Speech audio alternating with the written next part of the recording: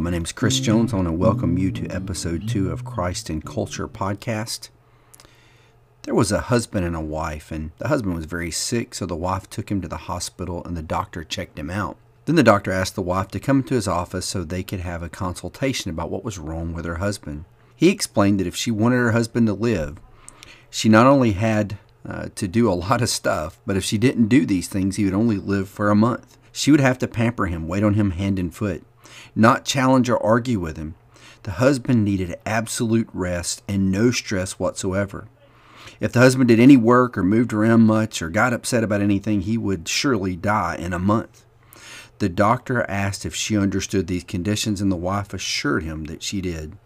So the wife came out to her husband, and he asked her, "So what's the matter with me? Am I going to die?" And the wife said, "Yes, honey, I'm afraid you only have a month to live."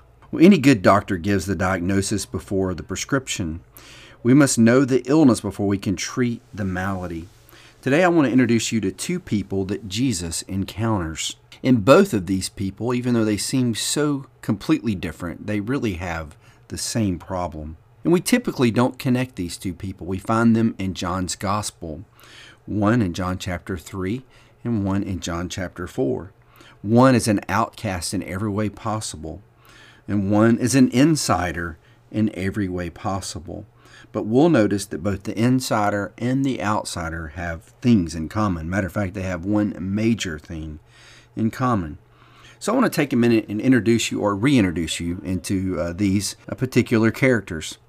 Let me begin with John chapter 4.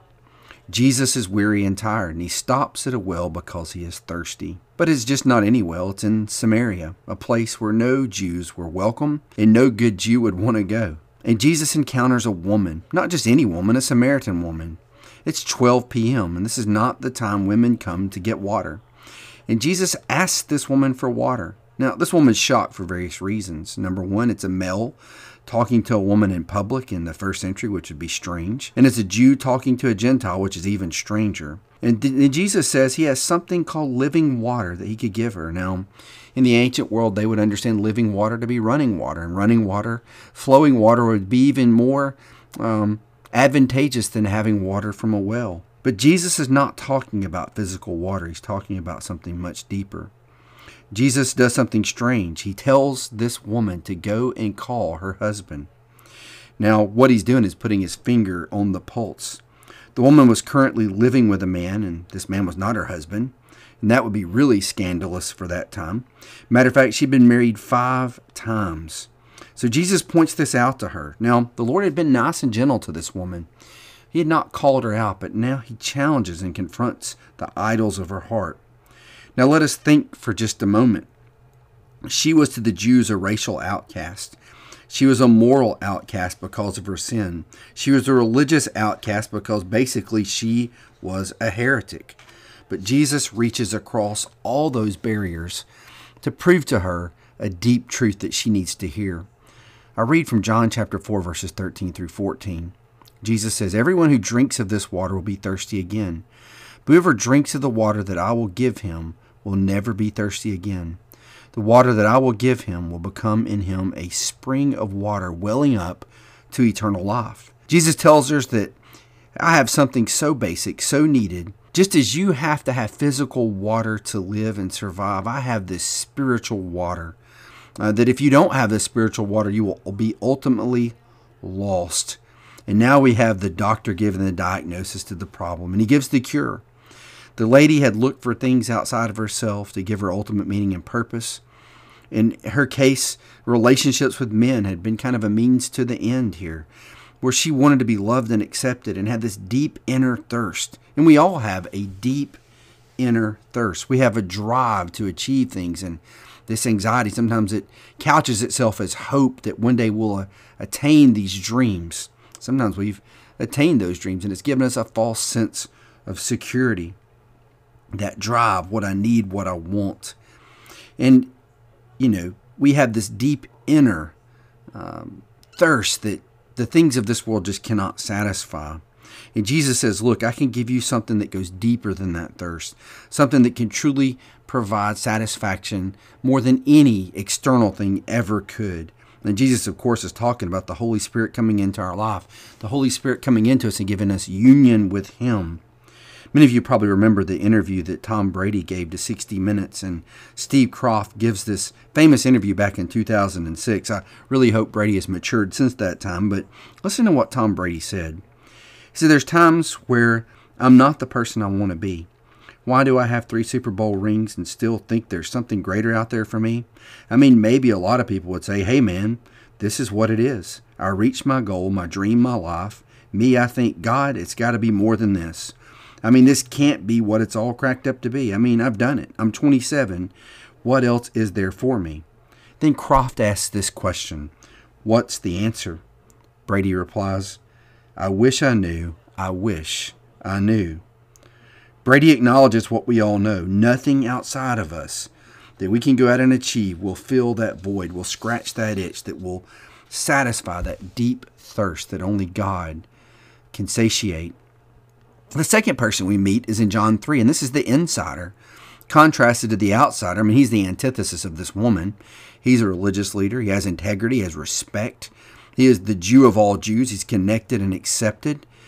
But notice that Jesus addresses Nicodemus in this story in John 3. He's not near as friendly. Matter of fact, he's pretty abrupt. Nicodemus comes and gives him some complimentary salutations and calls him rabbi. But Jesus comes right out of the gate and says, look, if you're not born again, if you're not born of above, you cannot see the kingdom of God. Such a strange way to start a conversation. And I'm sure probably Nicodemus would be offended by this. I mean, he's the insider. What do you mean, Jesus, I have to be born again? And the Lord is pointing out that we must have supernatural life from above. Now notice how Jesus changes his method with Nicodemus. Maybe the diagnosis is a little bit different for him. The woman at the well had a strong sense of being unsatisfied and had used men to try to fill that dissatisfaction in her life. But maybe Nicodemus, his issue was self-satisfaction. He was satisfied in his righteousness, satisfied in his status. He had achieved a lot of his hopes and his dreams and his goals and had false satisfaction, so to speak. And so this metaphor of birth flips this on its head. When you're born, you don't really contribute anything to your birth. It's really a gift that's given to you, the life that you have, this new birth. And new birth from above, new birth, supernatural birth that God gives us is really the same. It's not something we achieve. It's not something we do. It's a gift that comes from God. And it displays our complete dependence on God. The most common sin of our human condition, really, if we think about it, is searching for something other than God for salvation. It's really what we all have a problem with. Now I want you to think for a minute today. The woman met the source of eternal life that day at the well. And why did she come in contact with eternal life? It's because Jesus was thirsty. The very Son of God, God in flesh, he emptied himself. He became like a servant, humbled himself to the point that he became thirsty. And because he became thirsty, this woman met the very source of living water, of eternal life. But this is not the last time in John's gospel that Jesus will be thirsty. If we go back to John 19:28, we remember that Jesus on the cross says, I thirst.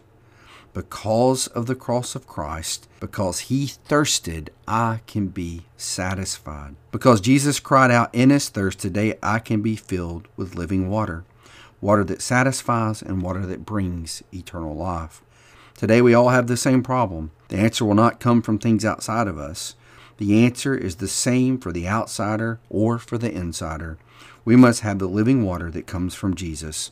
We must be born again.